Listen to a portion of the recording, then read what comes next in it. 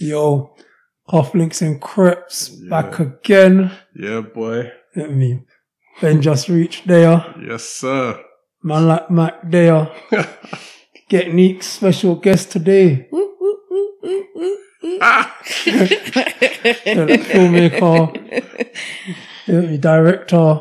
Yeah, it's exciting times. A strong cast today. Always, bro. No doubt, man. So what going for today? What's the topic, fam? Boy, a couple things, bro. Couple things. One of them that a few people I've mentioned to, they're excited about it. Would you tell your younger self, so like when you're 16, with all the wisdom that you've gotten during that period of time? Which is debatable. Exactly. What would you have done different? What three things specifically, but, you know, it might be one, it might be more than that. Because I always think, I've got a mad concept in my head. I don't know if I've said it before. I always feel like I'm repeating myself. Where I always wonder, imagine if I was like 7 years old or 8 years old, but I had my same brain now. Yeah. Like, how would I? It's a bit mad still. Like, that's mad still. You're some weird kid. Can you imagine some intellectual 7-year-old don't want to do nothing because they're fearful of the consequence of life? It's a burden. Like, that's some weird child. It's a lot, isn't it? It's a lot. I can tell you one thing still. I don't reckon you'd have no virgins still. You're alone now. Hey, trust me, that'll be mad. But yeah, beyond that, the other one we're going to chat is about the law firm as well. I mean, we'll say more detail about it, but essentially what they're doing, they're, you could say, you call it positive discrimination, you call it positive action, where they're just allowing more candidates from a ethnic minority background. I think it's specifically Black and African, but we're going to detail more about that in a second. Boy. Yeah, of course. But yeah, man. Yeah. Happy to do this thing again, boy. How you lot's week's been, man? Been alright? Yeah, I've had a good week. Yeah? I've had a good week. Up to much or just the usual? Just work stuff. It's been a positive week. Yeah? I had to get reminded that it's been a positive week, so I have to... I'm a bit brewing. You know when you have a good week and then you're like, oh yeah, you're pumped. So you just feel like you've got to maintain that because then the next week's just going to be dead otherwise. Because it's like the dip. You talking about like to keep me motivated. I need to make sure this week's a good week. That's mad. Whereas last week was a good week because stuff happened to me. Next week I'm going to have to do stuff to maintain that same energy. To keep that high. So effectively you're like almost like you to a certain extent have control of your week goals as opposed to just happening. Yeah, like I have to make that happen this week. Yeah. True. Because otherwise it's going to affect like my motivation, I think. It's quite interesting still. Because I guess logically, well, like me anyway, I think about like, to a large extent, your week being determined by like external factors. So it's like things that happen as opposed to like how much control you have over what happens. So that's an interesting perspective. It's quite a positive perspective in the sense of like control within your hands. As opposed to just like seeing things that's happening. You make it good. Because the week is the reason the week was a good week is because of the work I put into certain things. Right. In terms of my own projects. And as a result, I've had a good week. So ultimately, last week being a good week was still in my control. Does that make sense? Yeah, It's just the work was put in from before. So now I'm like, shoot, I got to put some work so that I can maintain this energy. That's funny. So... when you say you put in work, was it execution or was it background work you're doing? Because sometimes it's like the end product, when you do something, makes you feel like it's been a good week because you're seeing it. Whereas it's cultivation of something and then I'm seeing a result. Yeah.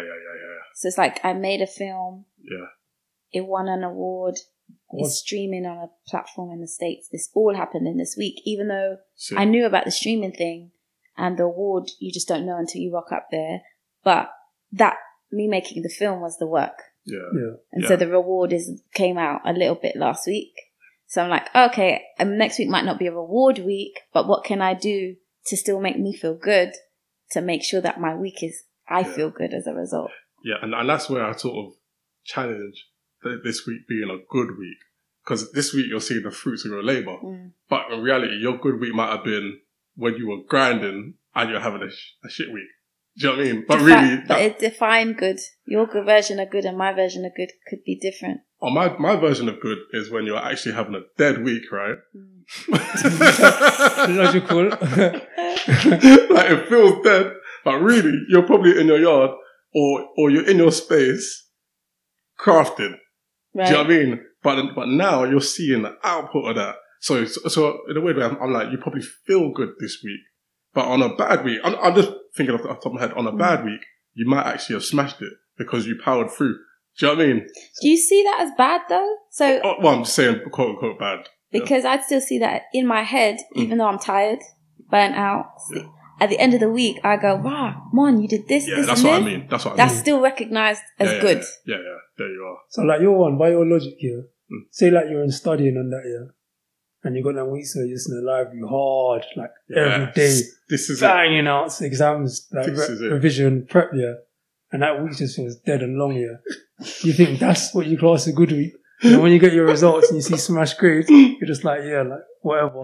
Like the benefit is not like the good times when I was in the library, like rugged, no evading, dead in the books. Like it's interesting logic still. Can't lie. Do you know what I'm saying though? I see what you mean. Like basically you have to put in the work to get the fruits, and like you like basically like to transform. Like this feels long now, but you know what the benefit's gonna be. Yeah, there is a solution. I understand that still. But by the same token, though, that feel good week is mad important though, because it actually fuels those tougher weeks. Yeah. So you know that at the end of it, there's going to be a sick goal. So I guess it's almost like the concept of like long-term gratification. There you have it. Exactly. Yeah. Go on. I was going to say, do you know what a dead week is for me? Being waste. There you are. Yeah. Do you know that ones where you've done nothing? Yeah. If someone said to you, what did you do this week? And all you can say is, I ate food. And I slept. Yeah, it's true, you know. You've got nothing to say, but that's a dead. I feel real, like I feel waste. Yeah. There's sometimes you need that to like refresh. You do, but not when I should be doing something. Okay, yeah. Does that make sense? You know you've got work to do, and then you do nothing. There's this guilt that sits on your chest versus you're resting. Yeah. It's like I'm on holiday now. I'm chilling. I'm relaxing. Being a waste girl is a dead week. It happens sometimes. Do you know what? That's a very interesting point because for me, I've probably had about a month of being a waste man. You can call it that, yeah. Pretty much.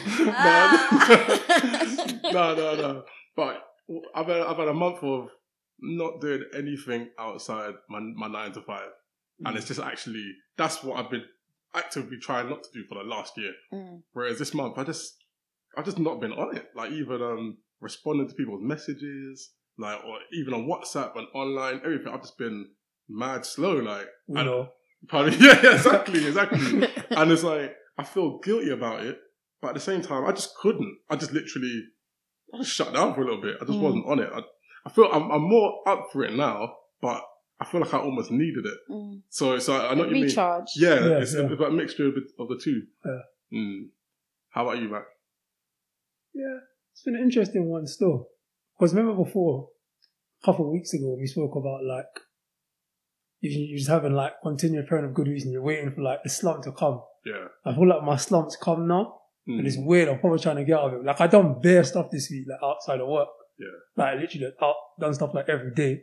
But I still just like, the slump's here. And it's like getting myself out of it. Yeah. You know what I mean? So it's mad, like. Yeah, that's much. I think it's the time of year as well, the weather changing. I think that's a big part of it. End of summer. I definitely think that's part of it. That's definitely an element of it. But yeah, definitely the slumps hit me, boy. I done some interesting stuff still. Like, man went to like, Gary Young, the brother that writes for The Guardian. Oh, okay. I went to one like writing thing that he did. Sick. Like, I went to this thing at like, Hang the Empire for this like book launch. One brother that wrote, he's written 3 books now, one brother, Robin Travis. Right. So he had like things like, a book launch for his thing, so like Slim was there, like performing Gets. George the Poet. It was hard still. That sounds good. And it wasn't even sold out, and it was sick. That sounds I went to like some art thing, like some for Grenfell, like people, these artists, like 50 t-shirts, and like half the proceeds from the t-shirts go to basically like to Grenfell, like the charity or whatever. So I went to that. Like I done bare stuff, but I just still feel like slumped. Like it's mad still. I've been busy. Like I can't kick that like psychological thing that adds into how I'm feeling. Yeah. Is that slump because you feel like in your mind or in your plans you have something that you're trying to do and you're not doing that thing and you're doing other things. And even though you're doing other things, it doesn't feel fulfilling because you still know in the back of your mind you're working on a particular, whether it be job or whatever. That's probably, in the big picture, that's probably it. But like, to actually narrow it down to that one thing that it is like a big whole kind of like different discussion. Right. You're definitely right. It's like always doing stuff, but to a certain extent, not doing the stuff you know you should be doing. That is definitely a part of it. Like, the psychological impact of that. Yeah, it's interesting though, still. It's how you interpret things. Yeah, because I was going to say, like, your slant sounds like my high. That week sounded lit, man. No, man, I've like done a lot. Have you seen the last stream? Have you seen that film? I need to see it. I want to see that as well, still. I know that filmmaker too. Yeah. Yeah, he's done this is his first feature, so I've been meaning to go and watch it. It's good still. Like, it is good. It's interesting. I think it goes in like, I think it could narrow down a bit what it's about. And there was, to me, like, being like, obviously, like, that was art era, innit? Like, where this thing was meant to be like. Sorry, what is it about? It's basically very short. This film, like, a brother who's British Nigerian brother, and his mum gives him up to be fostered by like a white lady in the countryside. Oh, right. And then he comes back when he's like 11, starting high school or whatever. I don't know, because I went to toilet at that point in the film. I think it's in Peckham. I'm assuming it's Peckham, yeah. Pivotal point. Yeah, exactly to where it actually was. I'm assuming it's Peckham still. To come like live with his mum and just like coming from like that countryside background, living with like a white lady, then being back in like an end environment, like that's dope. The dynamic between him and his mum, his pops not being there. And it was good. It touched on a lot of issues. I think it could have delved a bit into some issues, but it was only like I had a little nitpick. Like, it's weird, isn't it? Like, there's little like in terms of like authenticity points that I think could have done a bit better. Right. Like, for example, like, why did they lick up the shop now, yeah? And like they're there, like teeth out from the shop, and like the shop's got Oyster card in the window. Oh, there's certain small details. It was like 2001. There was no Oyster card. Yeah. I know that's a small thing, but them things that or like, why is like they ain't got Nokias? Which Nokia? They didn't have Nokias. Oh, they didn't have. No attention to detail. You know what? I hear it. That Oyster one, I so hear it. And I can relate to it because when you're shooting stuff, you shoot and then you get into that edit and you're like, shit. There's nothing you can do now because you've got this shot that needs to be in the film. So, and you brew inside as the person, as the creator or the filmmaker or the editor, whatever. Yeah. So you brew inside. So I bet you any money, he himself is aware. Yeah. But at that point, it's like, it's too late. You hope, and a lot of the time it happens, you put something in and hope that that detail will be missed. Yeah. I swear they even had that in Game of Thrones once. They had a Costa. A Costa. There was no excuse for that. Costa. They got some millions to make TV programming, and you can't just move a coffee cup. No, they're taking a piss. You're taking a piss. That's like whoever that runner is. And then you know what's worse? Not only did you shoot it with it, no one in the edit noticed it. Because they got rid of it in post-production after it went out on TV. That's mad. So you had the ability to remove it, but no one saw it. That's so bizarre. Sloppy. Yeah. But I get that thing, because even at a certain time, I would do some advice. I would read it, reread it. Then after I send it, I read it again. You see one little mistake. I'm like, how did I not catch that? And it's annoying. Like, you're like, cha. You get me? So like, I feel that still. These things happen, man. What was your week saying, bro? Oh, bro, decent, man. Decent, yeah. Like I said, come back to life, coming out of hibernation. No. Do you know what I mean? I do a lot, you know. Just, like I said, it's been doing day job. It's been doing it properly. It's been a bit... It's funny enough, the whole year, I've been doing loads of little bits at work. Yeah. And now they're just coming into fruition now. They're actually all closing down. Okay. So, yeah, it's actually been all right. And I just realised that at work, I'm just talking now. All I'm doing is talking. I'm not doing any writing anymore. Oh, is it? Yeah, it's bizarre. Telling people what to do. Yeah. It's weird, though. Levels. but you know what, though? It's difficult because it's more harder to seem productive now. Okay, yeah. You know, because your whole day, it might be 2-hour meeting from 9 to 11:30, and then another 2-hour meeting from 2 till 4, lunch, whatever, at 12. Yeah. I haven't written anything all day. Yeah, I've been yapping all day, though. But same time, yeah, you get accountability, innit? When things are going right, you get praise. When someone else does something wrong, and it's on you. Yeah. boy, you just have to suck it up, boy. Yeah, no, I've heard that still. Yeah, so I've just been talking all week, man, and it's been alright, man. It's been alright. I'm not mad at it, boy. But yeah, what were we gonna say? So let's get into this topic, man. Let's get into this main one. You want me to introduce it, yeah? Yeah, bro, let's do it. For the Lee Day one, yeah? Yeah. Alright, so boom. Lee Day is a law firm.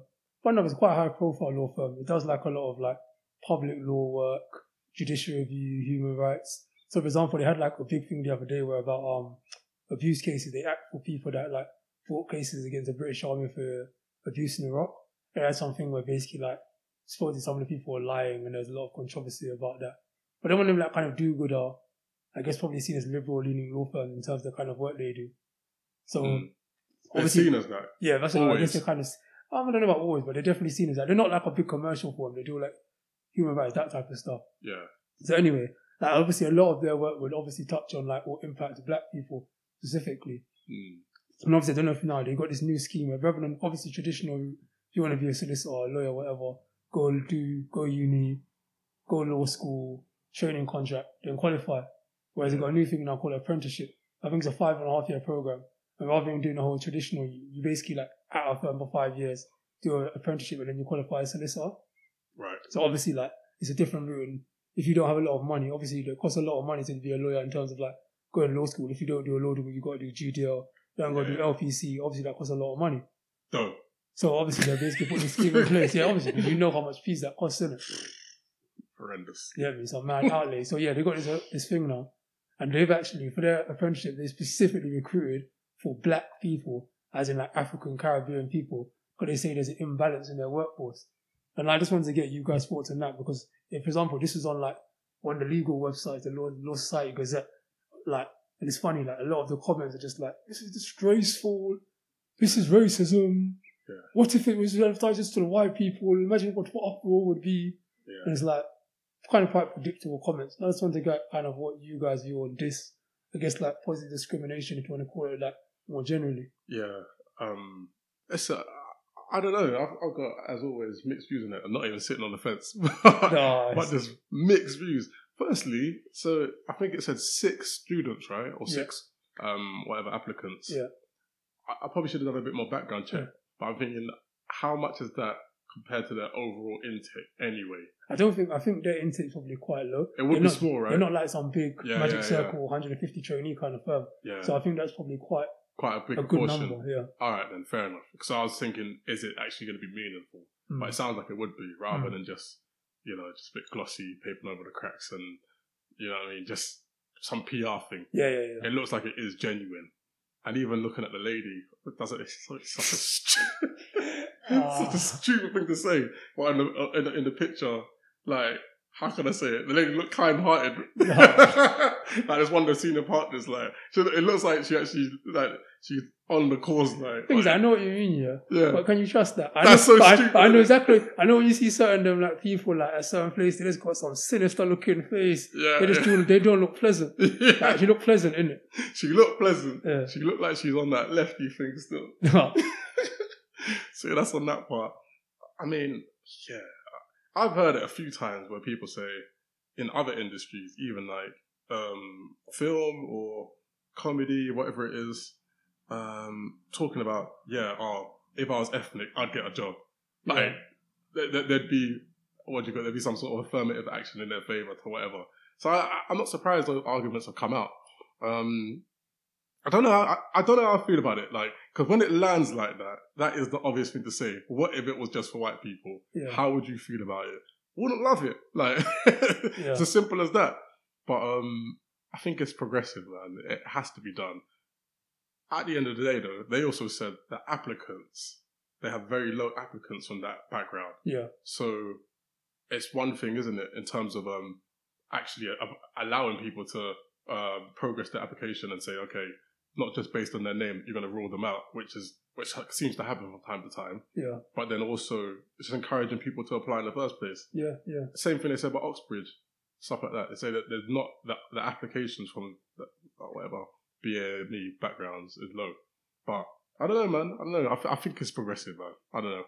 What do you think about it, man? In general, what about just positive discrimination in general?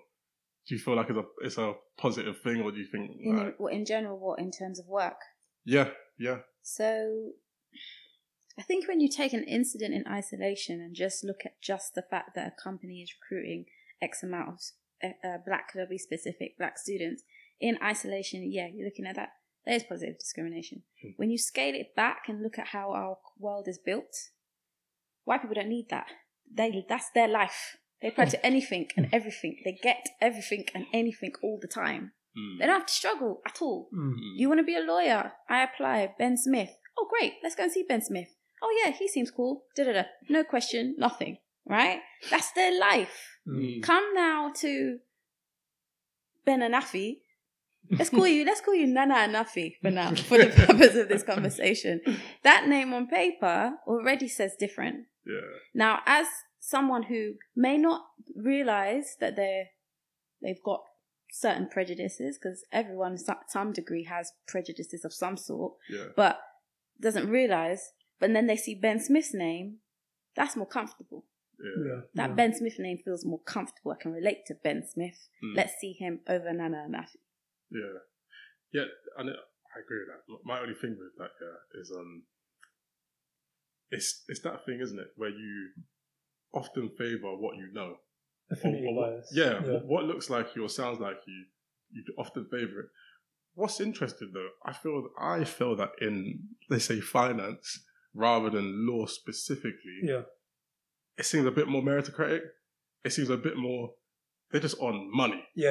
Like, you know what I mean? If you look on the paper, look like you've got more to offer, they're just thinking, boy, let's take him then. Like, I can only speak from my own current place.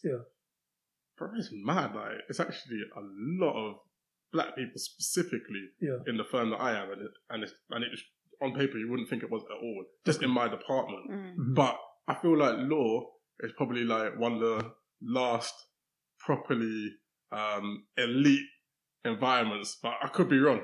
Elite in terms of, you know what, it's very much they want a certain person of a certain look, certain feel, maybe because you're going to be client facing more, and the type of people you're going to be dealing with, they sort of push things more in that way. I don't know. Yeah, so like elitist. Like, yeah. No, I fully understand. I agree with you. Like, law is very it's still very traditional, old school, like very much like last bastion of that type of privilege, you want to call it. So I do agree with you. And I think probably it's funny. I think finance as a whole is probably more meritocratic in that sense. I agree with you then. But you know what's interesting?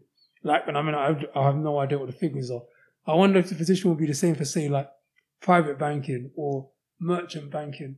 Would that same meritocratic exist? Like, if you went to like an institution like, I don't know, like say Shoulders.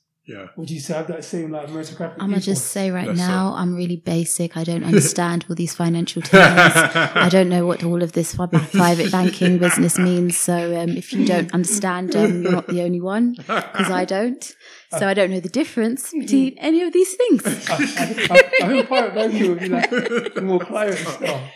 Like, you get what I mean by like private banking? Like, I think it would be more like, you know, like if you get like high net worth individuals, and like you're doing like advising them on their money. So it's like, say people are like a traditional investment bank when you're dealing with like products. Whereas I think if you're doing like private banking, that type of stuff, it'd be more like high net worth individuals and like client facing. So I think if you're dealing with like some rich don, like they might not want to roll out like some black brother there. They might want to proper old school brogues kind of do, because that's who their client base is. Especially you've got like a traditional old school kind of bank. I mean, I think that meritocratic ethos might not be there. So then that supports I guess the point of view that the way in which the world is designed. Well, let me not say world, the West, because we're in the UK, or if we're in America or whatever, the world is designed with that type of person in mind first.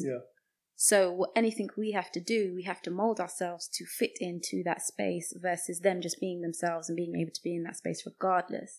So if that environment, and I don't know, you guys know more than me, finance and the law and industry, because it's not the same in some other industries. Like, it's not as being a black male or black female sometimes works as a disadvantage in some instances, because they would prefer to see themselves in that space or in that environment. I've had 2 occasions where that's happened to me personally. That's what I was going to ask more about on the creative side that you work in, or yeah, and is it the same story or not? It's not like, it's never going to be an exclusion because you are black. It's more that I don't make effort to change who I am to fit into a space. Like, I just refuse to do it. So that sometimes means that I don't fit into certain environments, and that's fine because I'll just not go. I don't need to be in an environment that I don't need to sit in. So I won't laugh at your dead jokes. I won't pretend that I know. I watched a single episode of Only Fools and Horses. I've never seen these things. I don't lie. So do you know what I mean? Like, I'm not going to pretend. So therefore, I'm different, and it's like, I don't think this is quite working. And the reasons when it's not working is not because I can't physically do the work. It's because the culture, I'm not fitting into this culture, and that's okay. I'll find a culture, an environment that I do fit into. But I do think in some instances it's about what you said. For me, I can never say it. Familiarity. There you go. And sticking to what you know. Like, I got a friend of mine who's, I'm not going to say who or where he works, but he works for a company, and the guy in HR is a black dude, and he's bringing in black people.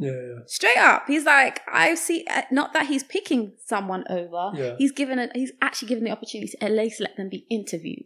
Get them into the door to have the conversation, because maybe before that just wasn't happening based on previous HR recruiters. So it's being able to be put on a fair playing field, because sometimes, let's be real, black people don't get the opportunity even to step into the room to even be paired against Ben Smith.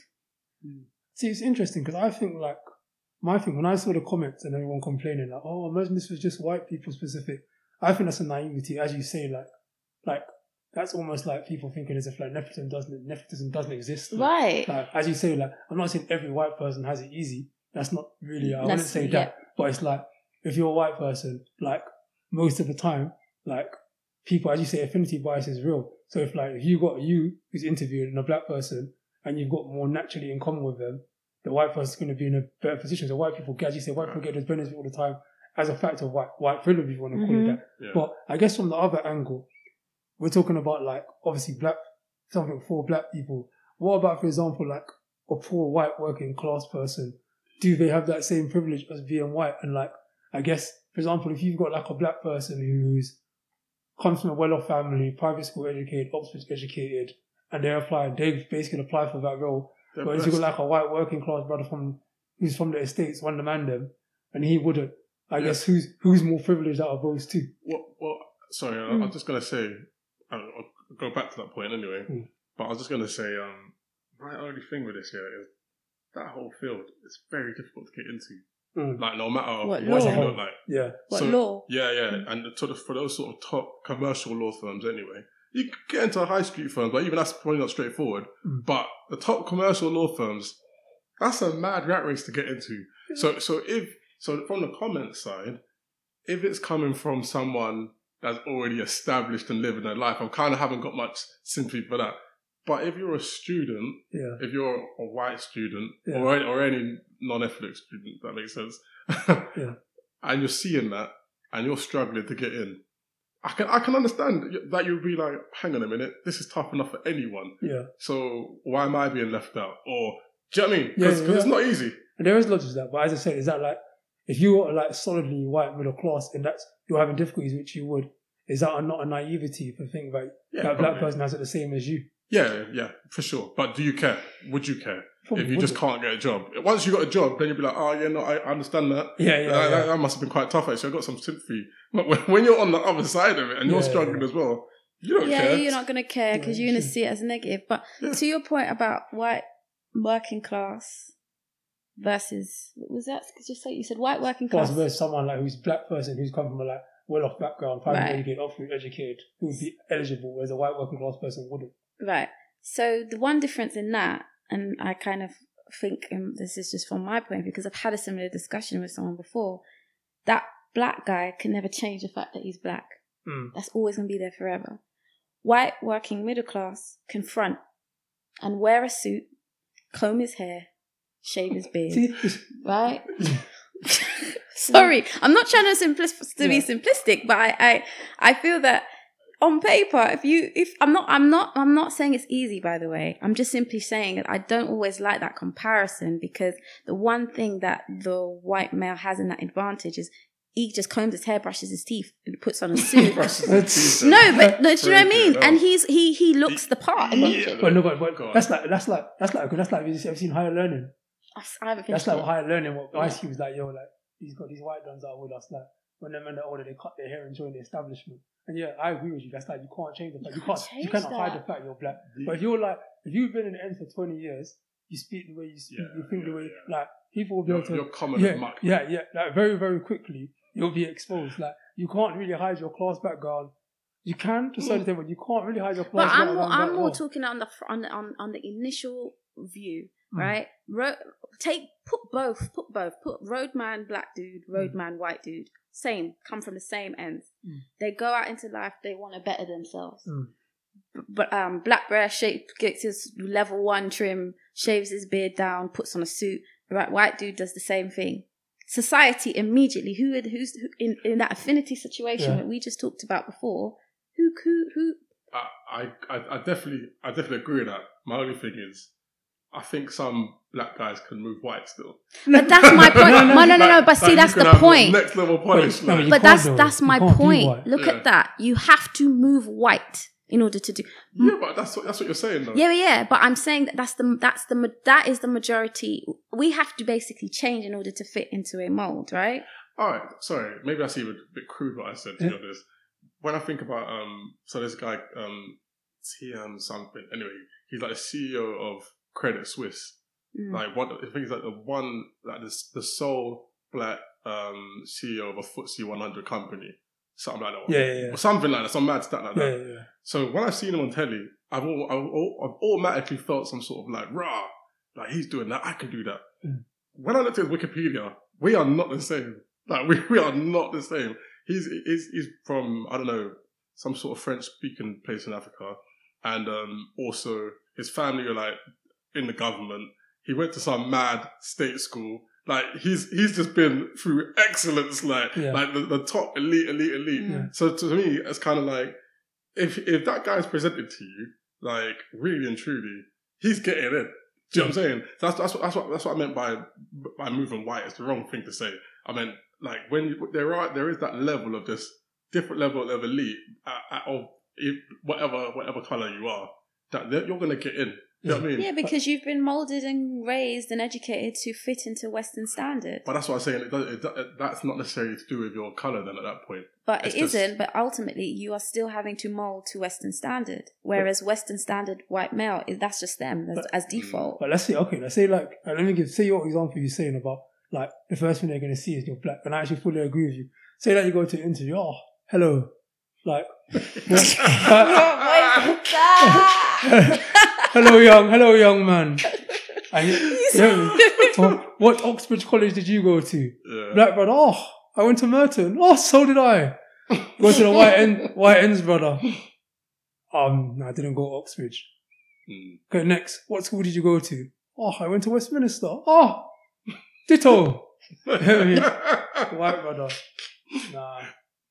Wembley High still. Do you hear me? It's like no, I get and the affinity bias is there. Yeah. Even though the race is not, the affinity bias is there. Whereas this white brother, like even though you can put on the suit and he's white, as soon as you try to find that common ground, it might not necessarily be there. That's true, and maybe and it's probably it actually isn't going to be the case in every instance.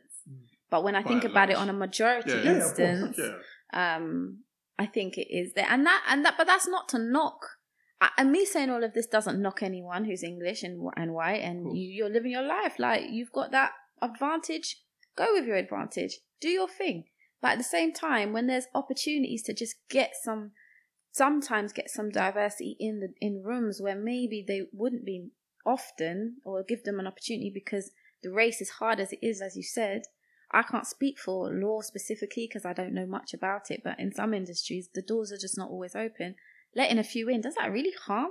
Does that really, on a grand scheme of things, does that harm? Because you've mentioned that there are, like, sort of in the industry that you've sort of worked in, there are certain organisations or opportunities for black and ethnic minorities. Yeah, you get BAME film. They call it BAME, Yeah. and it's always like funding to support. You see, at the minute you've seen a lot of women ones now. Yeah. Because women in film, the percentage is so minimal in comparison to the way males dominate it.